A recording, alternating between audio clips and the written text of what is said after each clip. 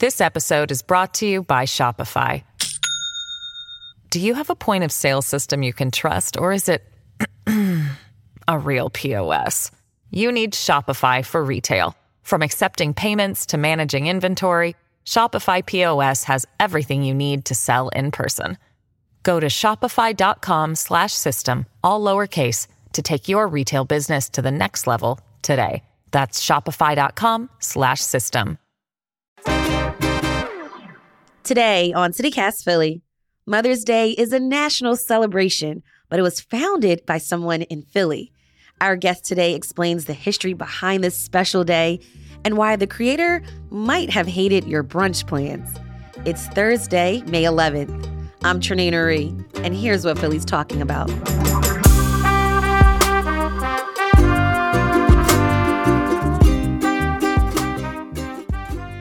Patricia Maudet, you're the senior digital editor at the Philadelphia Inquirer. A couple of years ago, you dug through archival records to learn about the woman who created Mother's Day. Tell us about her. Yeah, her name is Anna Jarvis, and I want to caveat and say that I am no historian. I just really like to dig through the Inquirer's archives, which is how this article came to be. Right. But Anna is from West Virginia. She moved to Philadelphia a little later in life. Her mom died in 1905, and they had a really close relationship. And after she had died, she recognized her mother with through her family and friends, or with her family and friends. In 1908, it was the first Mother's Day that was officially observed. There was a celebration in West Virginia in the church that they attended. There was also celebrations in Philadelphia. She had persuaded ministers to preach about motherhood. And then from there, she just launched on this crusade to get Mother's Day to be recognized as something bigger than just that, than just a celebration of her own mom, but for mothers throughout society and for everybody's mom. Wow, that's really beautiful. Actually, when you think about it, she got to honor her mom this way. So what was Anna's, original pillars or guidelines of this holiday?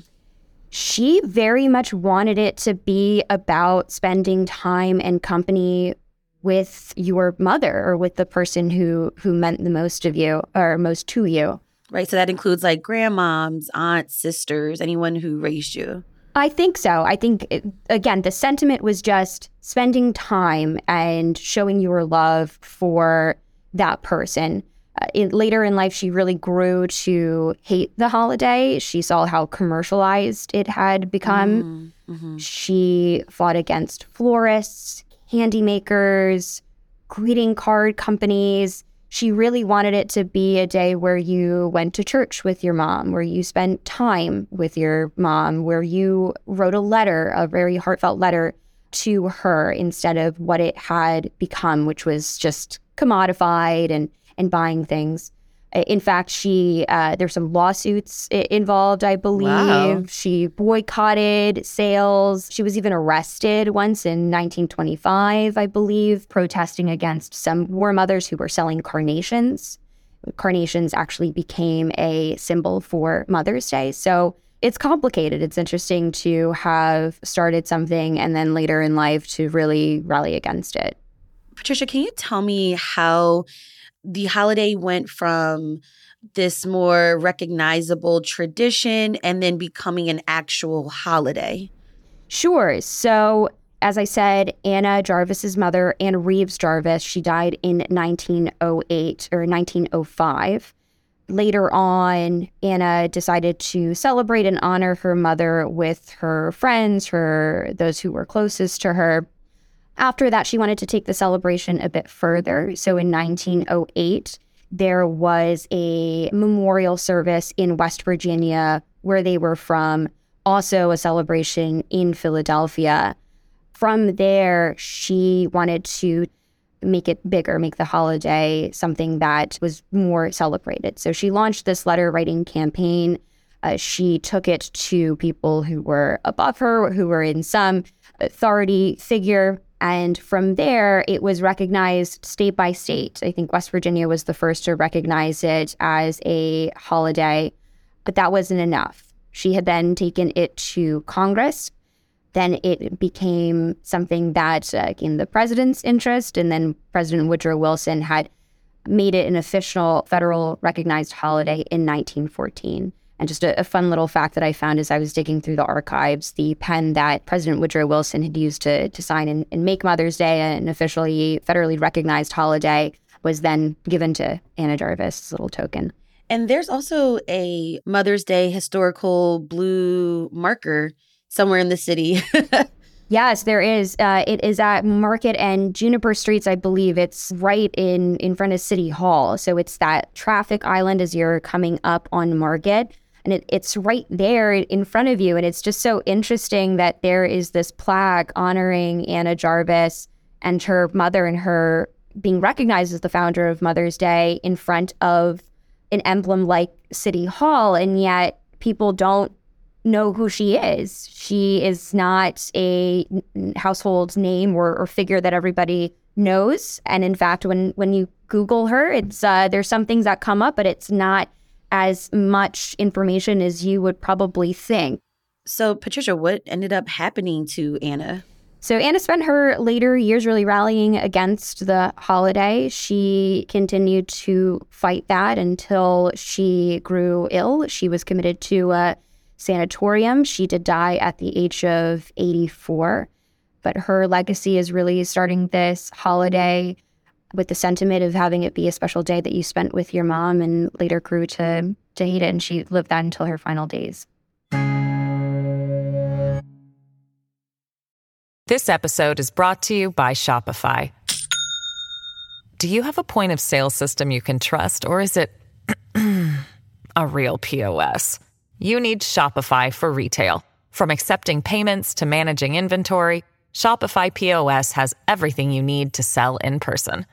Go to shopify.com/system, all lowercase, to take your retail business to the next level today. That's shopify.com/system.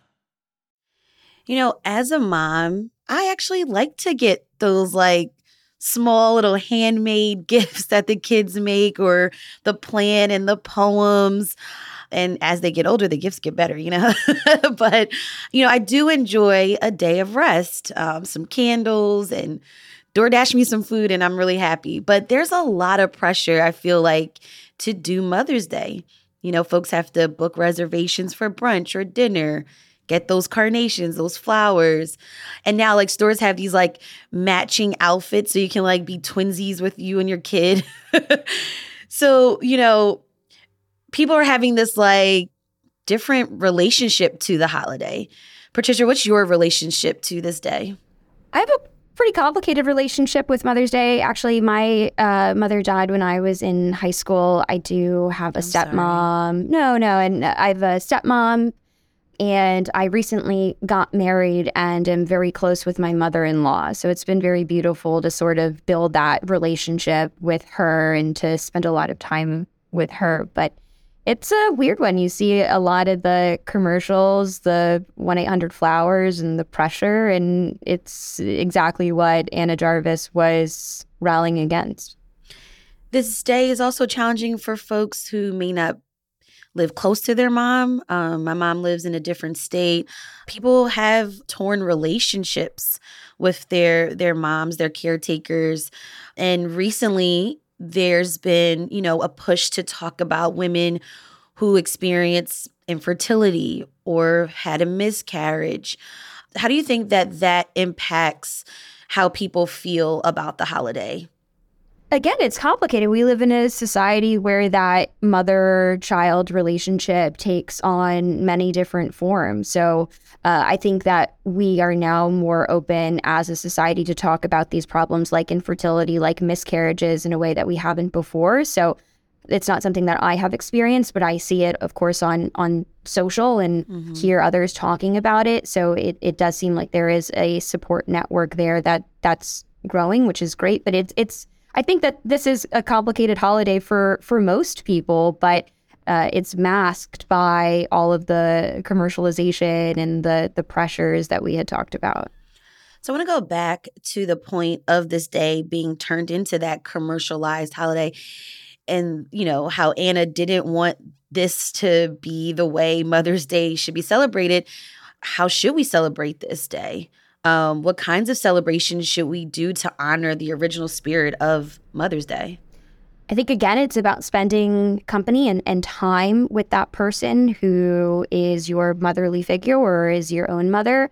As I was digging through the archives, I kept coming across this one circular that was referenced in some stories back in 1912. So it's a little obscure, but stick with me. This was a tribute by the a YMCA out in Australia, which really shows how Anna Jarvis had started this holiday, and then it really spread to different parts of the world, right? Started in Philadelphia and grew larger. Of course, there were ancient celebrations of Mom, but the Mother's Day that we've come to know really started with Anna and grew larger. But this circular that was sent out by a YMCA in Australia, I think really captured the spirit of Anna Jarvis's vision of Mother's Day. And it had said, quote, "The observance of the day, honor your mother or her memory through some distinct act of kindness, a visit, a letter. Live this day as your mother would have you live it. Have her as your guest of honor. Write her a letter of praise and gratitude. If she be not living, in glad recognition of her work, gladden the heart of some other mother. Stamp the day with kindness." I think it's just a really beautiful summary of this is about sentiment. This is not about the prophet. That's beautiful. Patricia Maude, thank you so much for joining me on CityCast Philly. Thank you. And here's what else Philly's talking about. Texas sent a bus of immigrants to Philly for the first time in months. According to the Philadelphia Inquirer, city officials are preparing for more buses to potentially arrive once a pandemic-era border policy called Title 42 expires tonight. Immigrants are lining up at the U.S.-Mexico border in anticipation of this change. We'll talk more about this story on tomorrow's Friday News Roundup. And this story is a breath of fresh air. The Philadelphia region is getting cleaner air. Axios Philadelphia reports air quality in our area has improved since 2012. Now, toxins in the air can cause a lot of health problems, impacting your lungs and blood. Axios also reported that the 2019 closure of the biggest air polluter in the city, which was the Philadelphia Energy Solutions refinery in South Philly, has helped local air quality. That's all for today here on CityCast Philly. If you enjoyed this episode about Mother's Day, tell your mother, grandma, aunt, or sister that you love them.